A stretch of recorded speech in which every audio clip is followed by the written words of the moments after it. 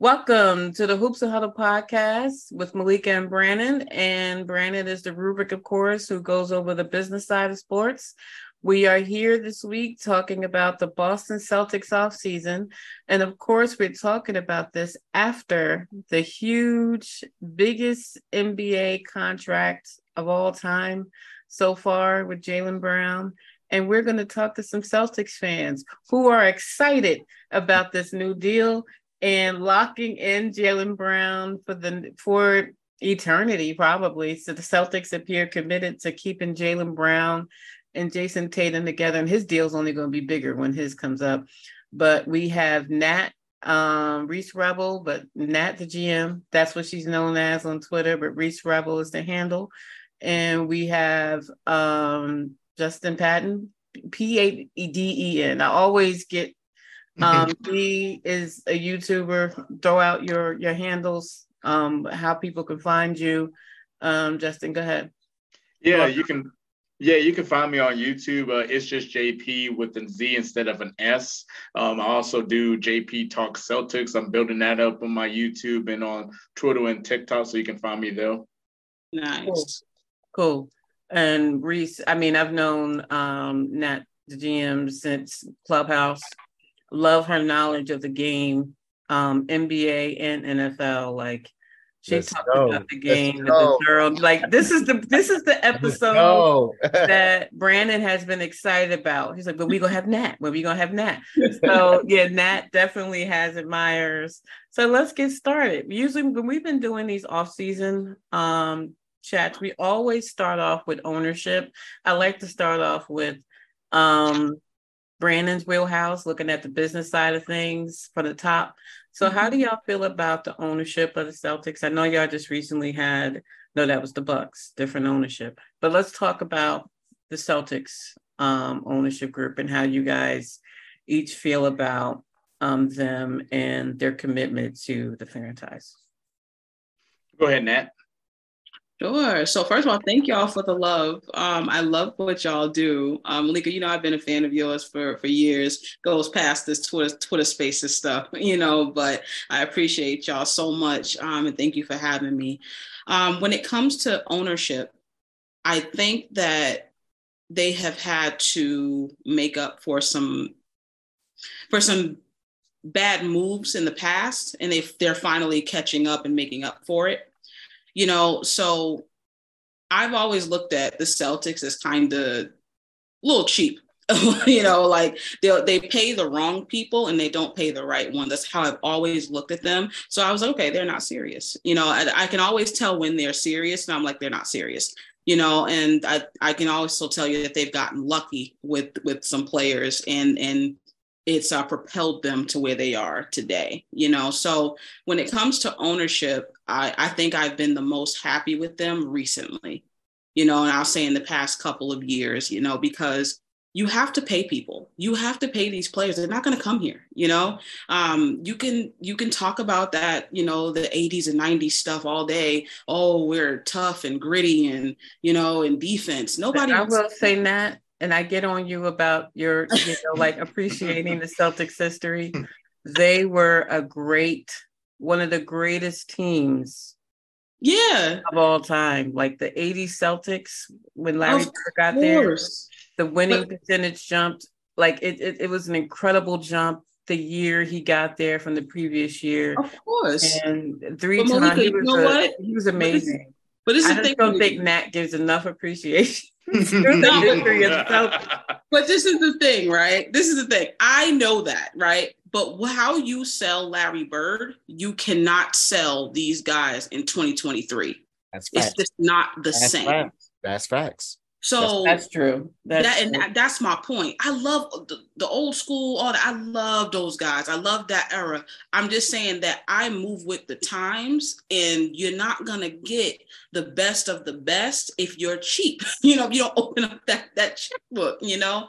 So I am actually okay with what they're currently doing in the front office, because now it makes sense. This team makes the most sense this year, this upcoming year that's going, that we're coming into in 2023. this is the team that makes the most sense to me. That, okay, I say, okay, now they're serious. Now I can understand you've made up for, you've needed a big man for a long time. And now you said, open up the checkbook. So I actually like where they're going right now. So I love the front office right now. And that's Bradford Stevens included. And that's we're going to get to the GM next. We're going to the GM is next. The GM is next. Go ahead. I agree with Nat 100% regarding about the ownership. I'm really happy what the ownership is doing right now in terms of, finally opening up the checkbook and paying players. You was missing a big guy for a while. You getting Porzingis. You was missing a facilitating point guard. You added Malcolm Brogdon. You added Derek White in the trade. And then, drafting like good players like a Jaylen Brown and a Jason Tatum. So they've been kind of like making up, like she was saying, Danny Ainge was known as like, just taking risk and making a lot of these good or bad choices. And then, bringing in Brad Stevens, we're going to talk about him next, which is a good move. They're kind of focused on trying to make up all the stuff that they were doing back in the day to where they are now to try to make the team a lot better. So I'm really happy recently with the ownership so far, and they're trying to take it serious to try to compete in the East and try to win a championship. Okay. Now, one of the things, Nat, I remember when we chatted, is probably about a year ago, when they made the move. Brad Stevens, now it's actually maybe a little longer than that. Brad Stevens was coach, stepped into his role, basically finagled his way, something that I've never seen a bruh do, finagled his way from getting fired to getting a promotion. And I remember we were like, hey, how does this work? Like, I ain't never really heard of somebody about to be fired. Like, let me go be the GM. Like, in hindsight, it looks like they may have made some good decisions. But how do you feel ownership all the way into middle management, GM, and how they're putting support around this player organization? How is that working now? Do you think they're making the right decisions? Do they putting the right, not just players, the actual leadership and support roles, the front office, player development, things of that nature? Is Brad Stevens the right person? Did they make the right moves? Are they continuing to do that? How do you feel about that? So I feel really good about it. So when that move happened, I was not a fan of Bradford Stevens. No, she was not. I was just not a fan of this man, as a coach. I just thought he was very stubborn. I thought that I just don't think that he utilized the players to the best of their abilities, and I don't think that he got the best out of them, and I think that at some point he was just talking to a wall, and you can tell he lost the locker room. You can tell it's just his philosophy was just not working, And then when, Daniel Ainge just like, I'm going to take time and step away because of my health. I'm like, dude, your health hasn't been good necessarily for 15 years. I think he just wanted to bow out and as opposed to saying, I made a lot of mistakes, and I'm going to bow out, and put it on something else, and then move Brad Stevens in there like, oh, it's just, this is just a time and it's smooth. In reality, nobody wants backlash, and that was my opinion of that, So when Brad Stevens stepped in and I saw the moves he made, Ime Udoka and all that stuff like that, and it made sense. I was like, all right, they're almost there, but if people actually remember, and it's on my Twitter, a couple of years ago, I didn't pick Boston to win the finals. I remember that. I picked Golden State, That's right. And I stood on, I said, I'm going to die on this hill because I'm like, I know this team and how they're constructed. And I said, Boston's not ready yet. And even when we got to the finals, I said, we're not going to do it. I said, it's going to be fun, but old habits die hard. And then, and then, whatever happened, I think that they did the best that they could, but, it is what it is. And then this past season, you see it, but they're moving in the right direction. And this is what I have been waiting for. I don't think I've ever been as excited about a Boston Celtics team that I am like this year since 2008. Get that. I get that. Justin, and you came a long way with Brad Stevens. She was calling him outside of his name, and it used to crack me up on Clubhouse I used to Bradford. I'm like, who the hell? She know this? It used to crack me up, but go ahead, Justin. So with Brad Stevens, I wasn't really huge of a fan of him as a coach just because just his philosophy coming from Butler, winning the championship and then coming to the professional ranks is going to be a little bit difficult and all that. We've seen what Rick Pitino done.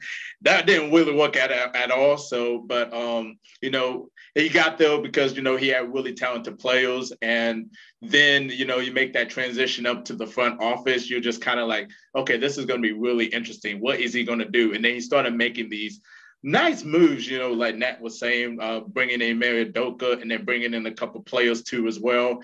And it's going in a really good direction. Very high, on Brad Stevens, especially like after, the Eastern Conference Finals this year, bringing in a really good coaching staff, which we're probably going to get into, bringing in Sam Cassell, bringing in Charles Lee, the Tom Butler assistant coach. That was a great move. And then bringing in players that feels like that could fit into the system, either with Udoka and Mazzulla. So he done a really good job. And, he handled himself very professionally when he does the press conference and everything. So I'm very happy the direction that he is going.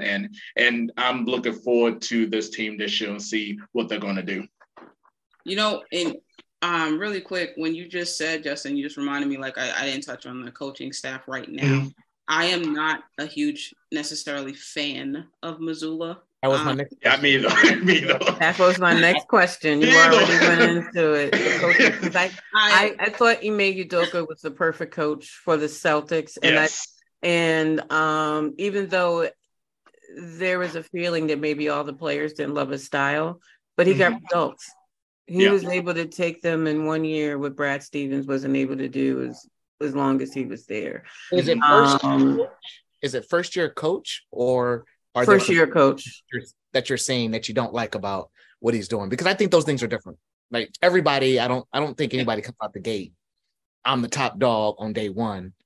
What are you all seeing? What is it that you? So if you guys remember, which we all saw it, game 1 of the Philly series, so second round. Mm-hmm. So they lost by 4. It was 119 to 115. Mm-hmm. He said we had a lot of good shots. We needed to score more. You scored 115 points. You don't have a problem with scoring. Mm-hmm. You have a problem with defense. Yes. You have a problem with your guys are not defending. Your defensive schemes are not working. And people are staying in too long. Al Horford camping out in the corner and all this stuff. It was just like, what are you doing? Like, if they lost that game, and let's say it was just like a defensive battle, I'd be okay, and I'd be like, you lost and you tried and defensively you were giving it to them, but the shot still went in. You could clearly pinpoint why they lost. So like a few games, those 3 games, you can pinpoint what happened. And to me, it had to do with philosophy. Yeah, some guys, they didn't play their best, but defense will win you some games, man. Like defense will get you somewhere because after a while, offense will follow. And they just that wasn't the motto. So I don't like Mazzulla's attitude per se. He sits, in the podium. He's like, no one's going to say anything about the coach. Oh, all right, really? And he gets up and walks away. I'm like, dude, I'm 33, so he's like 34. So I'm like, dude, I wouldn't even do that. Like, there's no way. So I'm like, oh my God, grow up. You made a mistake.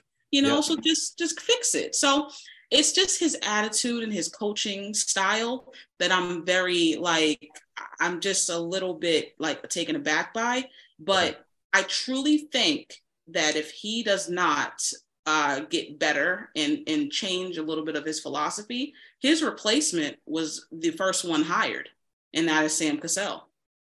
Yeah. So, who I should have been a coach by now, by the way. Yes. He should have been a coach by now. I agree. He definitely should have been a coach by now. I was hoping, it looked like in the playoffs, some of his press conferences, I was like, he doesn't look comfortable. He doesn't, and I hate to do it. And a lot of people were doing it.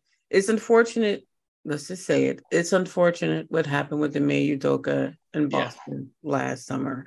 It's a shame that, and hopefully, there was no using position to get anything in this, but we never found out the true nature. I am not blaming anyone, the victim or anyone like that. I just want to put it out there. I support victims of, if any sexual harassment taking place, but there's no record that it did. So with Ime Udoka, I don't know if Boston could have, he was the perfect coach, I felt, for that team. And losing him, I felt, was a huge hit. Joe Mazzulla had a tough act to follow, to have a first-year coach get done with Ime Udoka got done. And I'm pissed my Nets did not hire him, but I digress. Joe Mazzulla, his first year, okay, everybody's not going to hit like Udoka hit his first year. Maybe his second year is the charm. What changes would you like to see from him in year two? What are your top priorities that you would like him to focus on for year two? He does have some coaches coming in that can really help. But what would you like the coaching staff to focus on? Then we'll move on to the roster.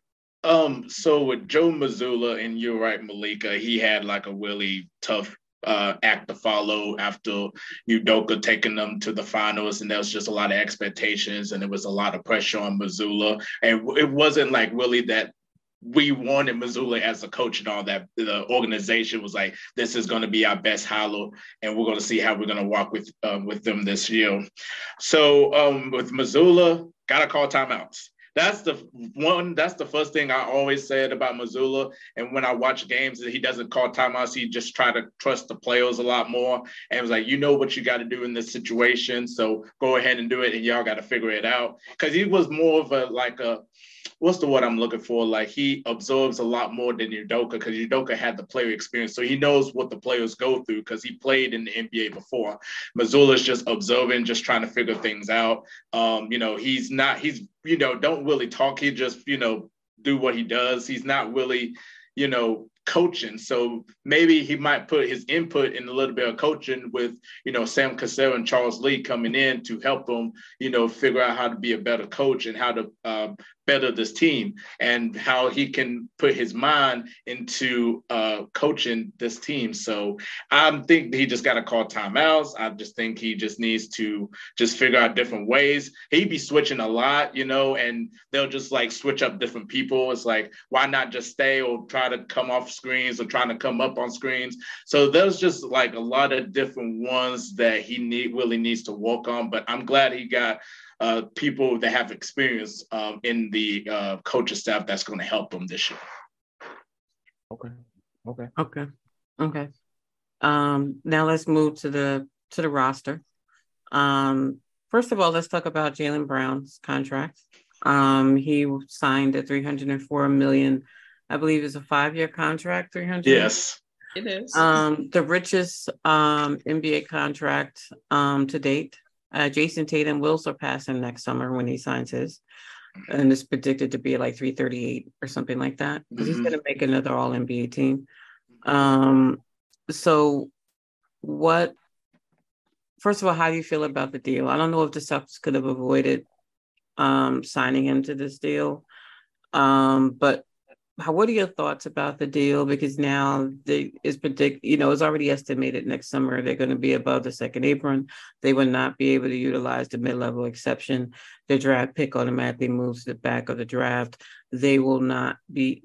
They're going to be hampered on how they can build their roster because of the new CBA. So let's talk about that first, then we move on to the roster construction this summer so far. Go ahead, Nat. Okay. And that, I know you haven't been exactly a staunch fan of Jaylen Brown. So when this deal was signed, I want to hear. That's why I want to hear the difference in what I heard 12 months ago. Let's go, Nat. Let's go. Ham. She goes ham on him. Share your honest thoughts.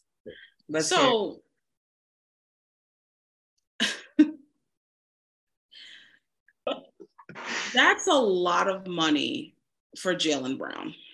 I don't see, whether you're a fan of his or not, it's a lot of money for a player of his caliber.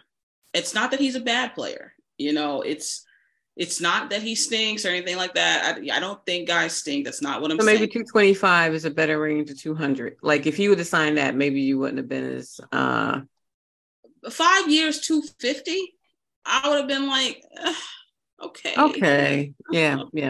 But, I think that I would have been able to stomach that a little bit more, The only reason why I'm not necessarily like as enraged as I would have been is because I technically thought that because of some bad decisions a few years ago, we would have had to trade Jaylen Brown to get a big man of KP's caliber. Yeah. That's actually why I would have been, really pissed off if we had Marcus Smart, Jaylen Brown, Jason Tatum, and then same Al Horford, Robert Williams. I would have been really, really pissed off because I'm like, this does not make sense. We have not addressed anything, on this roster that we need to propel us forward.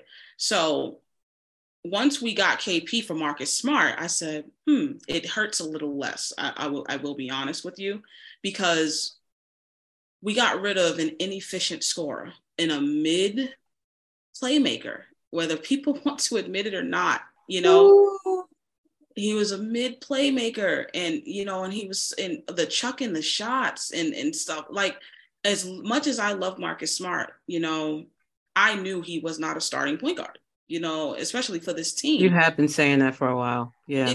So when he left, I was, and when I found out that the Malcolm Brogdon deal fell through, and then we kept Brogdon, but Marcus left, I said, woof, we got rid of the right one. And everyone's like, what are you talking about? I'm like, y'all are crazy, But when it comes to the Jaylen Brown deal, it hurts a little less for me because we kept some really good scorers who can also defend. We kept guys that can do both, and that's important. So now Jaylen has a guy in KP who's actually going to help him. He's going to take a lot of attention away where he doesn't have to dribble the air out of the ball. And there he can minimize the dribbling and he can just go back to efficiently scoring, which is actually what he's good at. So if he's going to take 3 less dribbles and he's going to score 25 points, if that's what you're telling me for the next 4 to 5 years, then I'm okay with the deal, especially if there's a championship or 2 in there. But if they don't win anything, I'll be honest with you, we're gonna revisit this, and we're gonna have to about. I gotta be honest, Nat. I did have some concern with it. I am probably closer in the Marcus Smart category. Mm-hmm. Not because of what you said. What you said is accurate. I don't look at Marcus Smart as I'm gonna put up points. If they still had Ime Udoka, I'd be like, cool, Marcus Smart, you can bounce. But given his tenacity on the defensive end of the ball, his presence in the locker room, at the same time that Mazzulla looks like he's losing the attention of players at critical moments in games, that was my concern. Mm-hmm. Couple that with, if KP is not going to be healthy at some stretches throughout the year, they're in trouble again, regardless of the number, and a shitload of money to all the players or not. If you don't have KP, you don't have KP, you don't have them. So that was my only thing that I wondered how it will affect the chemistry of that locker room at the same time when you just turned over your coach. Mm-hmm. Now, and add in Sam, okay, cool. That I think that might offset it because of his seniority in the league itself. He's closer to a Monty than probably a Mazzulla in terms of his respect and cachet in the league. Mm-hmm. That's what I wondered. That was my only concern. I was like, man, they're losing something at a year that they went downhill compared to the previous. And just real quick, that's one of the reasons Memphis went so hard for him too, because they want his presence in the locker room. They're trying to build some pieces around Ja. And I know why they went for him, but your response. Go ahead. I was, when I seen that deal yesterday, I was kind of like, emotionally, I was like, no. But it was expected, though, because you heard rumors that it's possibly going to get done. And, he was eligible for this contract on July the 1st, and it's July 26th. So they finally agreed to a deal and all. So at first I was like, oh God, this is not good. But then I'm looking at like the other side of it because, yeah, he's going to have the richest contract in NBA history. That's going to tell you that there's going to be more players. Jason Tatum, once his contract is up, is going to get more money, like around $338 million. Shai Gilgeous-Alexander probably going to be the first player that's going to get $400 million. But that's not for a few years. Yeah. And the next few years, based on the salary cap and because it's increasing by 10% with the TV deals looming, and also the revenue is increasing. So it didn't really bother me as much. It's a little bit of extra money for Jaylen, and that was a smart move on his part because he got the trade kicker. So when he gets traded, one day if anything just happens, he's gonna get more money out of it. And then also, he has no player option in his final year and all that. So, I'm very happy for Jaylen. And as a person, he's great. And, they're trying to figure things out because he's helping the community, and what he wants to do for the city of Boston. So, yeah, it was just a little bit of money. But at the same time, you can't complain about it. It's a done deal. You got to do what you got to do. It's championship or bust the next couple of years. They have to win it this year or they have to win it next year. Because if they don't win the championship, it's pretty much going to be a waste of a contract. Yeah. And just to go back to Brennan, what you said, I think that when people think of the word leader, they think of one type of leader, and that's the loud guy. And just because you're loud doesn't mean you're a leader, and it also doesn't mean you're a great one.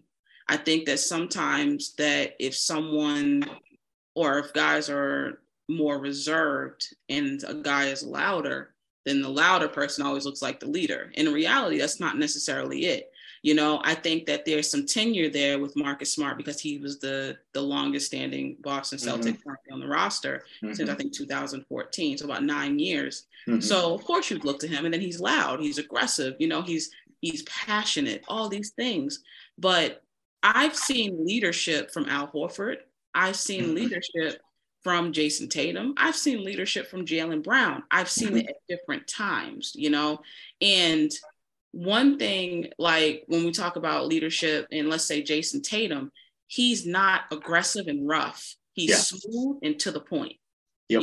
He's like, we need to get out here. We need to play. I'm gonna lead by example. Leading by example is also leadership. If you know that this team is not doing well, then you should also know they should be following your lead, and you got to get them out of that rut. And I've seen him do that multiple times. So I think that people are looking for a loud leader, and that's not necessarily what Boston needs, So I think that when it comes to leading, I think that some guys will take, certain reins at certain times, but I think Jason leads by example, and he's only gonna increase, his leadership and do better, with that. He probably will be a little bit more vocal, but he doesn't have to be as loud as Marcus Smart. You say is the leader on the team if they're not producing?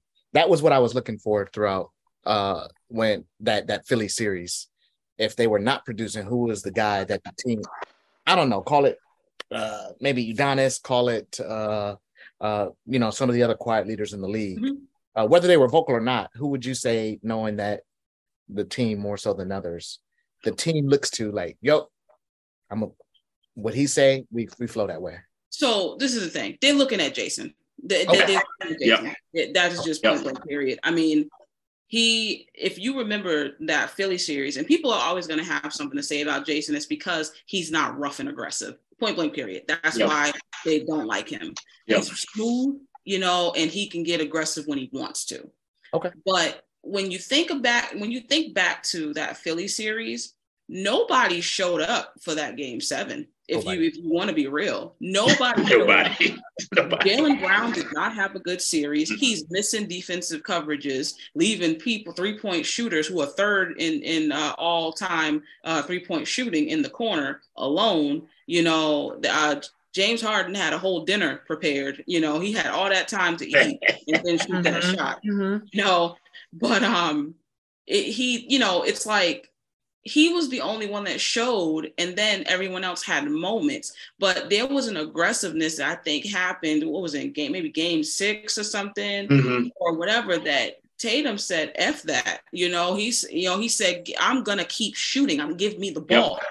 And they won. And then game 7 was history. He's the only one that showed up. And I think maybe Robert Williams, but Robert Williams is not supposed to be the guy you necessarily lean on. He's a compliment. So Jayson is definitely the guy you're looking at, like, what we gonna do? Because guess what? When he sits, the team looks terrible. Like when he sits, you're looking at Jayson. It's definitely All right. What you say, Justin? What you got?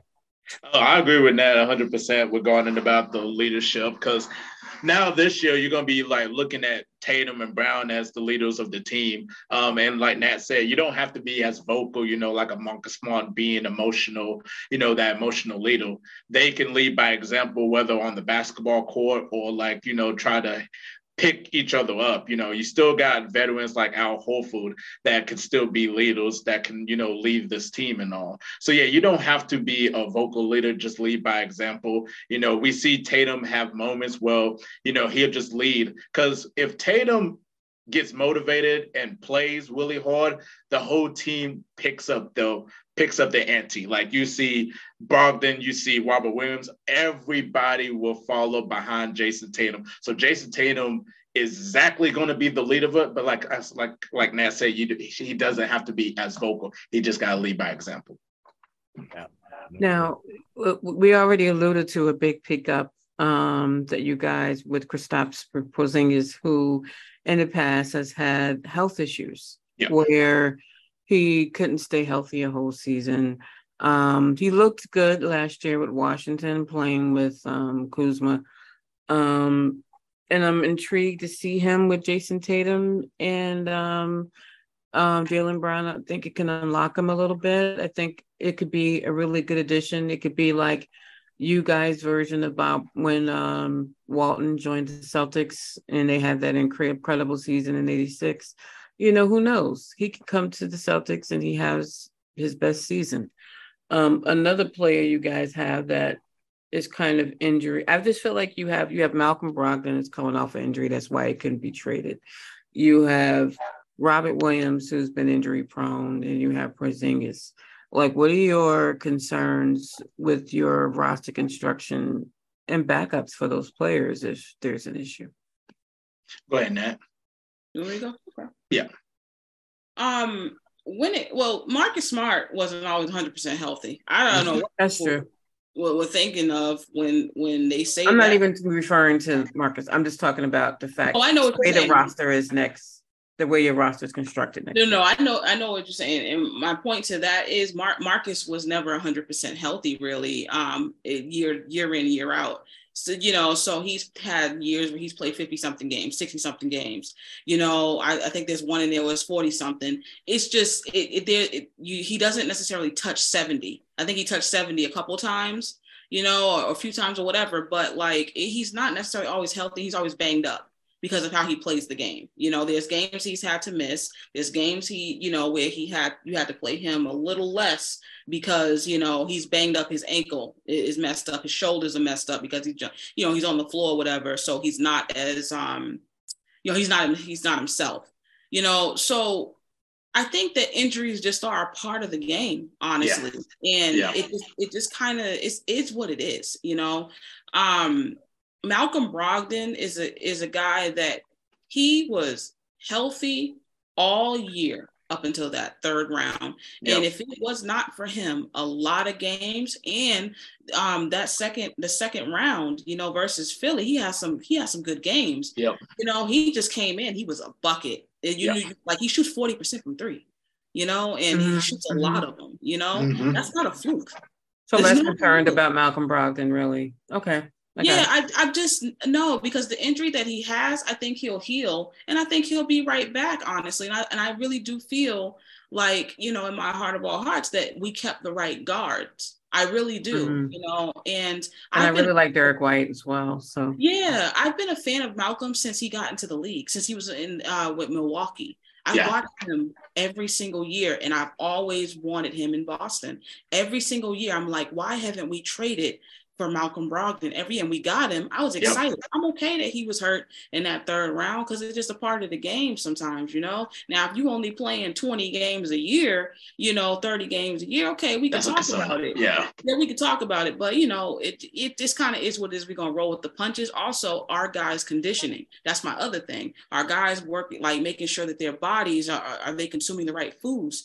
Are they drinking enough water? Are they hydrating? All these other things to keep themselves going and, preserve their body, how are they treating themselves? So I think Malcolm is also one of the ones that he does do that. He's good at his nutrition and all that stuff like that. So the rest of it, we just have to, chalk it up to sometimes things happen. And when it comes to Kristaps, he said something in his press conference that I've always felt. He said my body had to mature, and because he's a really big dude, he's a big man, and sometimes those guys, they're a little bit more injury prone because of their size and their height, so he's like, my body had to mature. And then last year he had a great season and he played like 65 games, I think, which is good, which is really good, honestly, for a big man of his size and caliber. So if you're going to tell me that he's going to play 65 to 68 games, sit out a few, and then come back for the playoffs and be ready for the playoffs, I'm all right with that.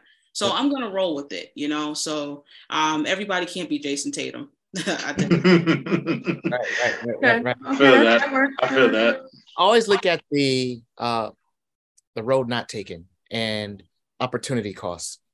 You have your show, so you want to be a GM, and people are always criticizing what moves are made. What were the alternatives that were on the market? Forget the number 304. I personally don't think that's a big deal. Everybody knows. I don't think the players get paid enough, hands down, across the board of the NBA. Right. The owners are going to be cleaning up with this new The money's still going to come in. I mean, the Hornets just sold for a $3 million valuation. What could they have done? Sold for $3 million valuation. What is it? Mm-hmm. Or Kristaps. So ask me that one more time. I think I missed the question. If it's not Jaylen Brown, if they don't do that deal, means that you're looking at some other major moves across the league. What other alternatives that they have out there that would have been significantly better than keeping Jaylen Brown in house and doing something? Would you have wanted Damian Lillard if he had Boston as a preferred team? Would he been an alternative to Jaylen Brown for you? I go back and forth with that. I'm not the biggest Damian Lillard fan. People can say what they want about Damian Lillard and it's just the team he's played on. He's played on some good teams. I mean, you may not have had like first team, players, but you have some really good players that also help you. Like LaMarcus Aldridge. Nice. Them years with LaMarcus Aldridge. Yes. Oh, God, LaMarcus Aldridge, man. Like, he's one of my favorite big men. One day we gotta talk about LaMarcus Aldridge. 20,000 career points, man, and nobody talks about it. That is huge for someone of his caliber. Yeah, but he's played with some really good guys. And I can think back to, let's say a couple seasons ago, man, when he lost that series versus Denver, and Denver really had none of their starters. It was like all bench guys and Joker. I was like, man, that should tell y'all something right there. Like he had his whole team and they didn't have theirs, and then he still lost. I was like, okay, that should tell you something. I wasn't a fan of the Damian Lillard one, and I really yo-yoed back and forth with it, because do I think that he would have had a really good run in Boston? Yes. As long as we would have kept guys like Derek White and Brogdon. Yeah. And, I think that he still would have been great in Boston, but I was fine with keeping Brogdon and Derek White, Then you talk about, were you going to trade him to Portland for the number 3 pick? And then, what's my guys? Anthony Simons, who's a big way for him to just be able to Love plus him. up. Yes. Yes. But do you do that? And I was a fan. I think Scoot's going to be a damn. Oh, he's going to be. Scoot is going to be phenomenal. He's going to be phenomenal.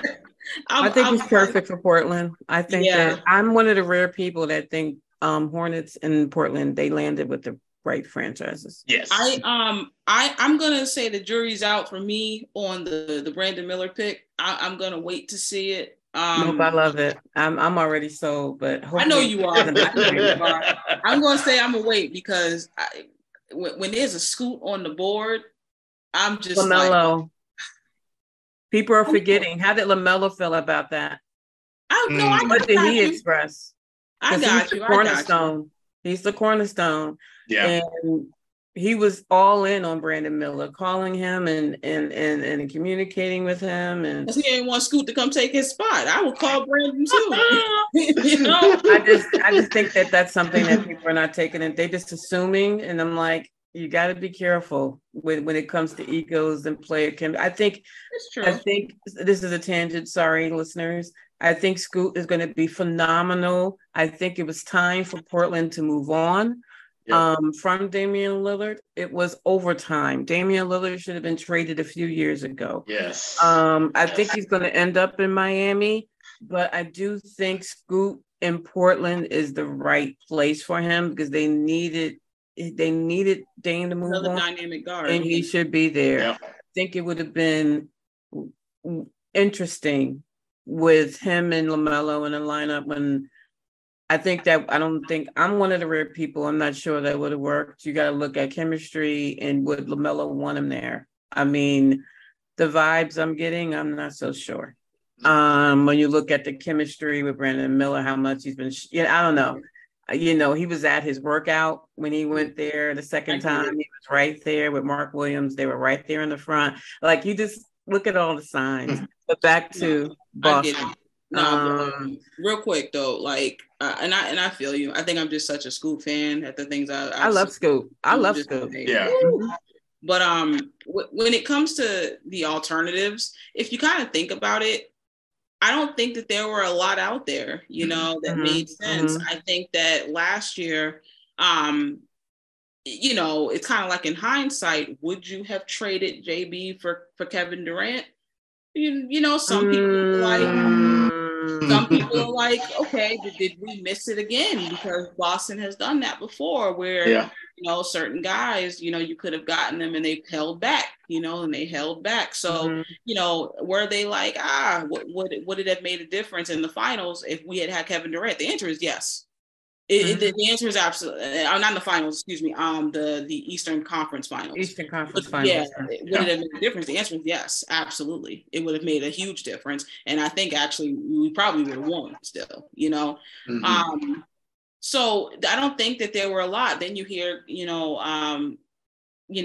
players like Cat. I love Cat.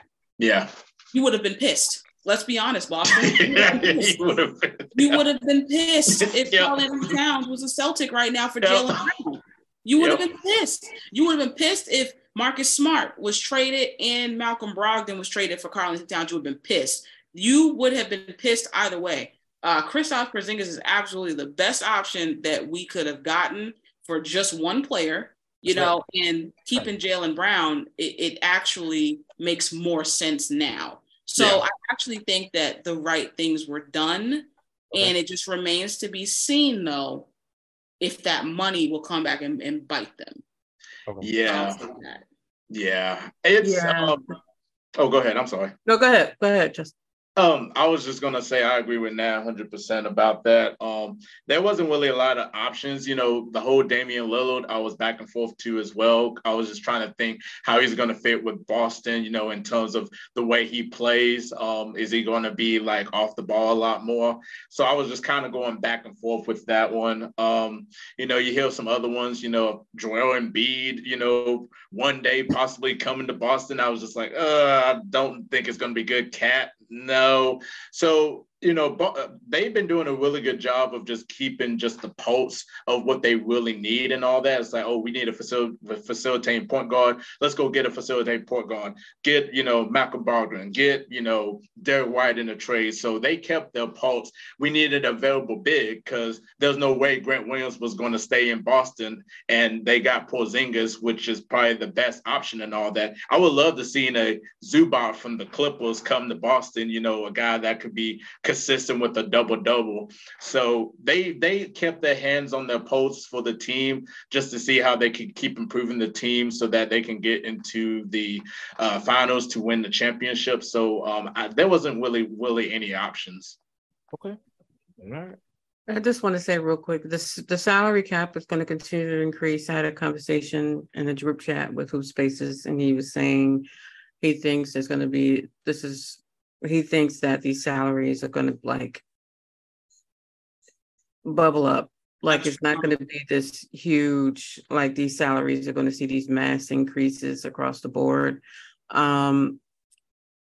We'll see, because right now we're already seeing like the middle men are being phased out with these big contracts. Like they wanted to have the mid-level players that get an increase. They get, in the CBA, they get an increase. But if you have these teams going to the second apron and they only can sign minimum contracts, it was talked about in the Pat Beverly podcast I looked at today, and I really look at it, but T-Mac was on it, and he was saying, y'all ratified this CBA, and like you're a player that should be getting, like some of the players like you that should be getting between 10 and 12 million. You're not signing for that because these teams are not going to have the room to sign level players. So you guys ratified a CBA that is cutting the middleman. It's still cutting the middleman.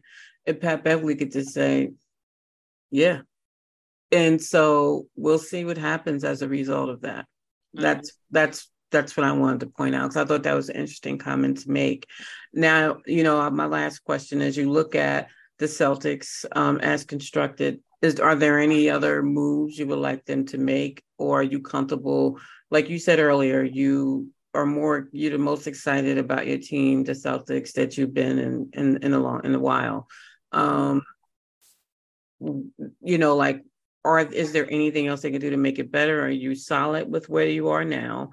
And hey, let's start the season.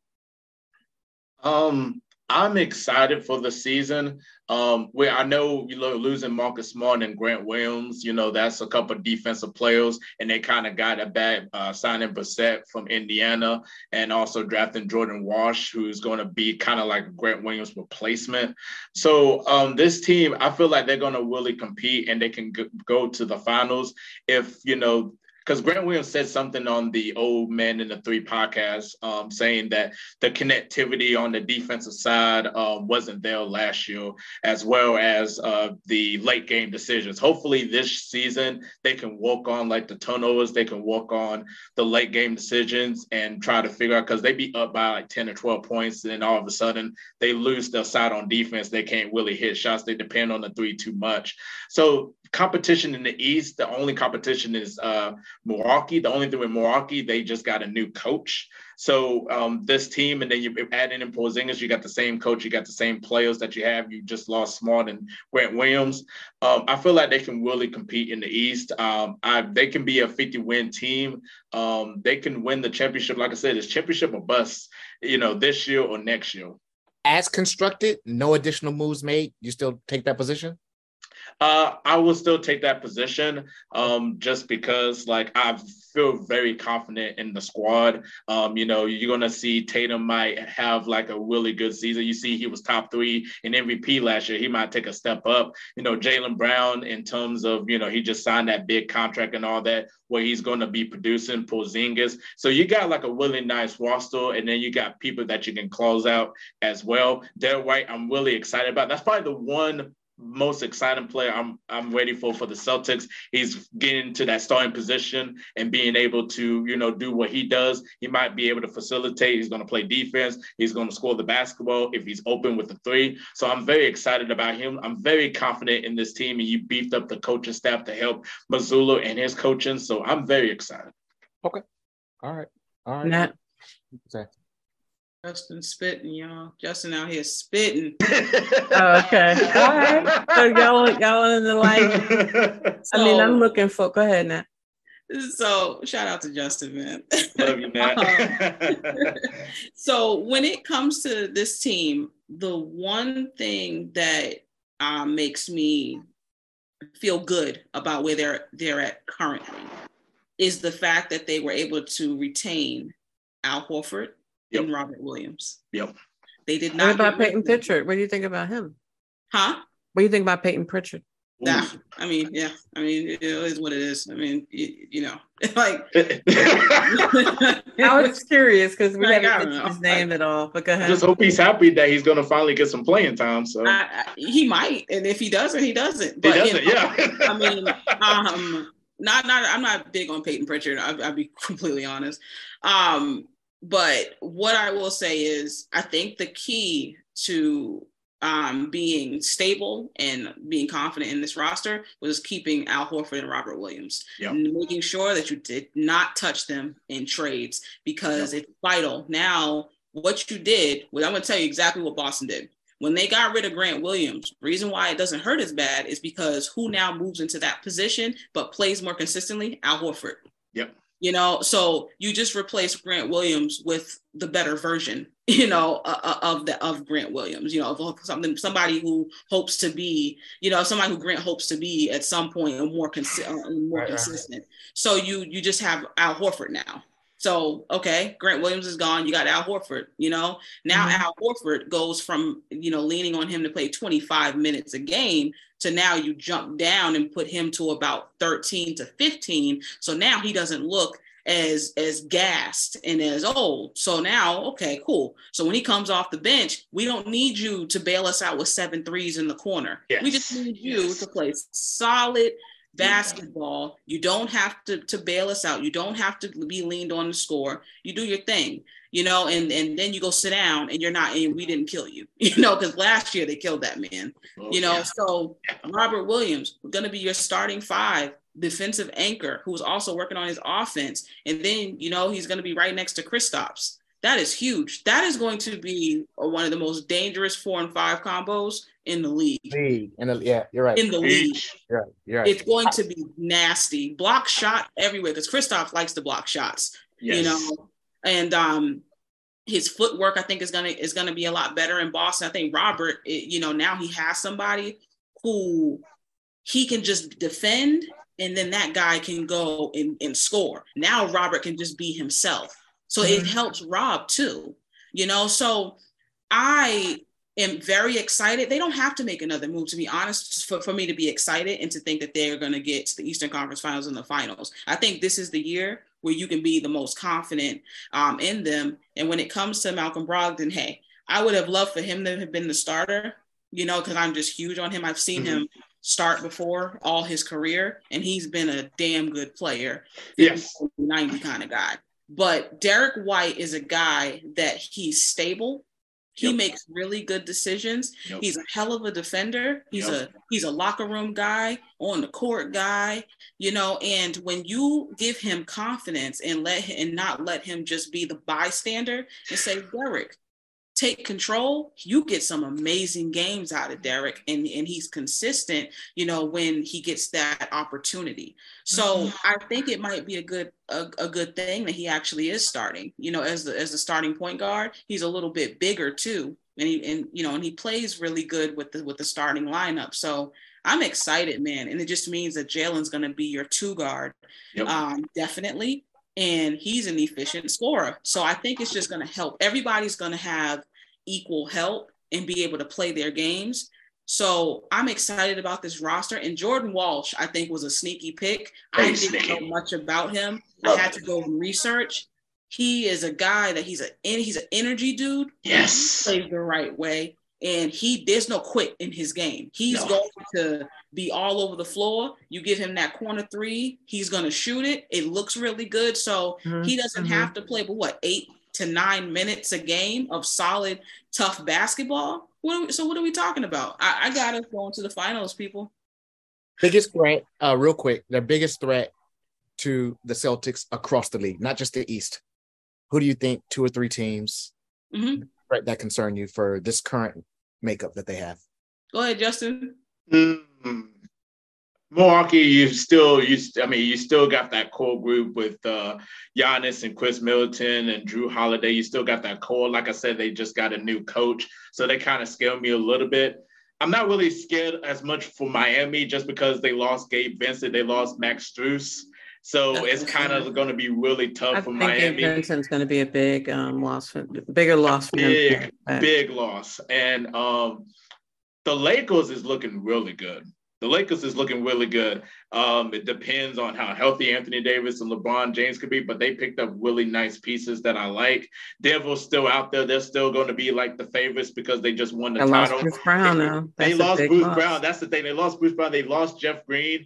So, and you still got Jokic, you still got Aaron Gordon, you still got Jamal Murray, you still got MPJ. So they're still kind of like the favorites because they just won the championship. So I got to respect them. So them teams kind of scare me a little bit. I'm not really scared as much with Golden State because I don't know what they're doing over there in Golden State, to be honest with you. So those Lakers, Nuggets, Milwaukee, they kind of scare me a little bit though. But I think Boston, like I said, if everybody can stay healthy, if they play really good basketball, if they able to, overcome the late game decisions, have less turnovers, Boston's going to be really hard to beat. Healthy clip show? I don't really trust the Clippers because, like I say, we don't really know how healthy Kawhi and Paul George is going to be. Russell Westbrook, I really like I like that he stayed because he's probably been like your most consistent and healthy player along with Zubac. I wish they could play like the young guys a little bit more, like Terrence Mann and all of them. But they don't really strike fear with me, the Clippers. Okay. They really don't. That's fair. What you got, Nat? I'm gonna always show love to the Clippers. I'm just a Paul George lover.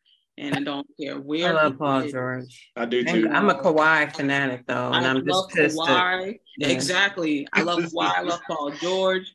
They got some guys I absolutely just love to watch over there. So I'm gonna always look at them like, man, do something. Like I believe in you.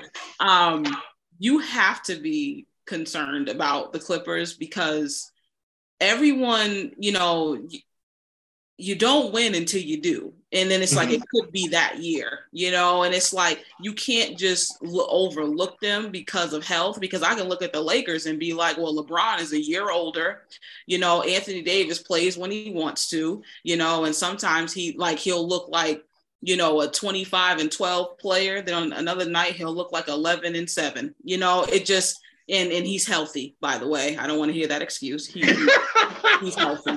So, I'm not concerned necessarily. If you're not concerned about the Clippers, I'm not concerned about the Lakers. It just is what it is. But so I would say that I have such confidence in Boston. The East looks a mess.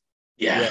Y'all ever seen the campaign? It's a mess. It's a mess. It's a mess.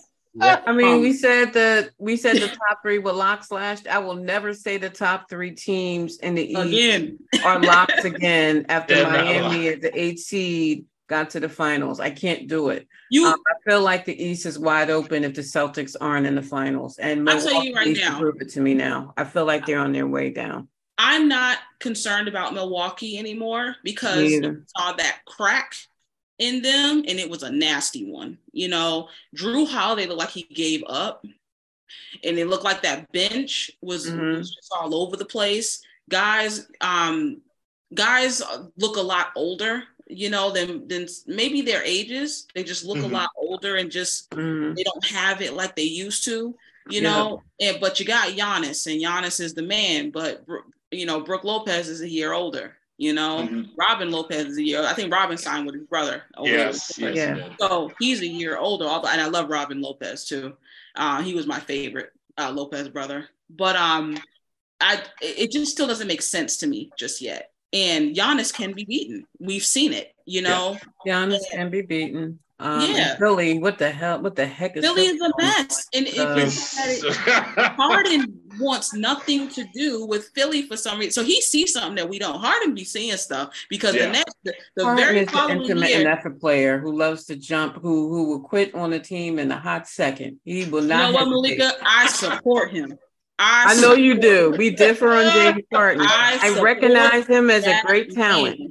I recognize him as a great talent. He did get roasted with the Nets until they saw the rest of that squad fall apart because we was hosting in rooms. I was like, damn, he saw it. Like, he don't even look like the bad guy no more. I respect him as a great talent. Right? But when the going get tough, Harden is out. I'm going to be real with you, Malika.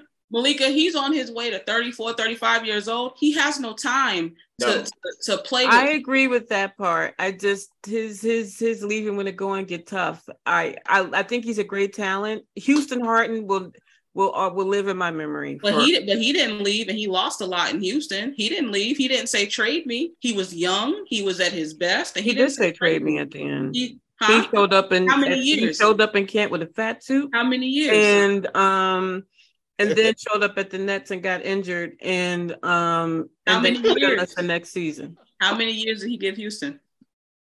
He gave him some years, but he disrespected the players in the live. He disrespected the players on that team that year. Boogie and John Wall going in there being disrespectful. He will get off of a team. He will make it so uncomfortable that you're going to trade himself. If you would have said this about 27, 28-year-old James Harden, I would have agreed. But a 31, 32, 33-year-old, I'm just like, man, him, Kevin Durant, all these older guys. Well, I love KD. KD isn't. They don't have time to be in these organizations situations and waiting for them to get it right and waiting for you to get the right. You're right. Maybe I'm a little too hard on him. Maybe I'm a little too hard on him, but I ain't doing it. I ain't staying on the job, and all I do is push paper. Like, I ain't doing. Shout out to James Harden. I respect him as a talent. Like I said, I do respect him as a talent. I thank you guys for being here. I knew this was going to be a fun episode because I love both you guys, and we need to that football mind. We need to have back to discuss the huddle side of our equation. Break down the NFL with training camps opening and preseason about to open. So I know that Brandon is fiending to do that because he wants to talk about some huddle stuff. Look at that smile. You see the smile. I'm ready. I love the insight. I love the insight. On the court, that's what we do. So I appreciate it. But before we close out with some Celtics fans here, I just feel the need to call out Kemba Walker. Has signed a deal to play overseas, but I think, when the news came out, it was like, oh, poor Kemba. I don't think Kemba is, because of the injuries to his knees, I don't think he's an NBA player that's, like that could be dependent on to that level anymore. But I think he could contribute to a team. But I didn't want to see him as a third option, some locker room guy. He's Kemba Walker. I wanted to see him play again, but in what way? What I like about him playing overseas, and Nicholas Batum pointed out something where he said, it's not given to every good player to move to the third best team in EuroLeague and live in the south of France. Knowing the level of competition in EuroLeague is pretty good move after what Kemba went through the last couple of months. I think he meant the last couple of years. So that has me encouraged, and I'm going to get some streaming of the games because I think it sounds like a great situation for him to play in. He doesn't have the pressure and people making jokes about him over in the States, you know what I mean, or making comments about because his knee is almost done. He's playing in the south of France. It feels like it's a great, it's really good for him, you know what I mean, to play over there for a few years, maybe before he, gives it up, because with Kemba, his knee just couldn't hold up. And it's unfortunate, but it sounds like signing overseas is living in the south of France, getting paid for it, and sounds like a good move for him. And I trust Nick Batum since he's from there and he understands the market over there. Yes, so good for Kemba. Respect to Kemba. I will always love Kemba. Cardiac Kemba lives on. So thank you for being here, guys. And that, like I said, we'll be in touch to discuss NFL in detail and, of course, break down your Saints and what you think about them. But to talk about the NFL in general, especially what's going on with the running backs. Okay.